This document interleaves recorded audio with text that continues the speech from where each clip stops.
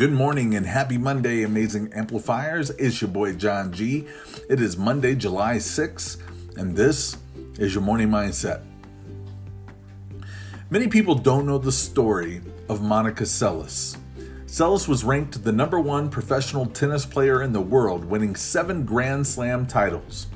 But during the changeover in a tournament in Hamburg, Germany, Seles was attacked by a deranged fan and she was stabbed. Many people thought this would be the end of her career. Seles underwent surgery and a lot of therapy for over 2 years. She questioned if she would ever play the sport again. But Seles did eventually return and won another major tournament before she ultimately retired. Her comeback is listed as one of the top 5 sports comebacks of all time. If you can take a step back from the negative circumstances facing you, you'll be able to discover that they do have positive benefits. That is almost always true. You simply have to be willing to look for them and not take the adversity that you're experiencing too personally. If you try something daring and survive, then evaluate what you've learned about yourself and how it will help you take on new challenges in the future. If you experience a train wreck in your life, in your relationships, in your career, think about the maturity that it could be developing in you. I remembered a quote that I heard a few years ago that says, "Don't worry about adversity. Remember that a kite rises against the wind."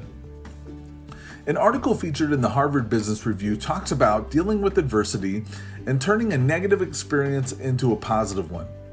In the article, the authors point out that decades of research in psychology point out that each of us have a distinct, consistent pattern of thinking about life's twists and turns, a pattern of which most of us are largely unaware. There are 4 lenses that you can view adverse events through that will help you make the shift effectively. The first is control. When a crisis hits, what are you focusing on? Are you focusing on what you can control or what you can't control? The second is impact. Can you move past the temptation to find the origins of the problem in yourself and others, and instead focus on identifying what positive effects your personal actions may have? Number 3, breath.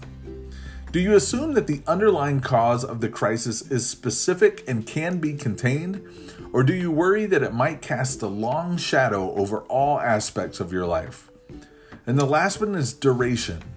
How long do you believe that the crisis and its repercussions will last? Most of us go with our gut when something bad happens. The problem with this is that deeply ingrained habits and beliefs begin to sap our energy and keep us from acting constructively. That causes people to fall into one of 2 emotional traps, either deflation or victimization. Neither one of these 2 emotional traps will assist you with getting through the adversity.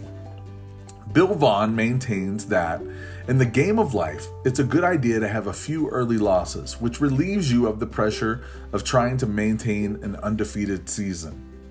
Always measure an obstacle next to the size of the dream that you're pursuing. It's all in how you look at it. So embrace the adversities you may be facing in your life today and retrain yourself to view them as beneficial, as hard as it may be. All right, amplifiers, choose kindness today, show yourself and others grace, and make a difference in the lives of those that you encounter, even if it's virtually. Amplify. Have a great day.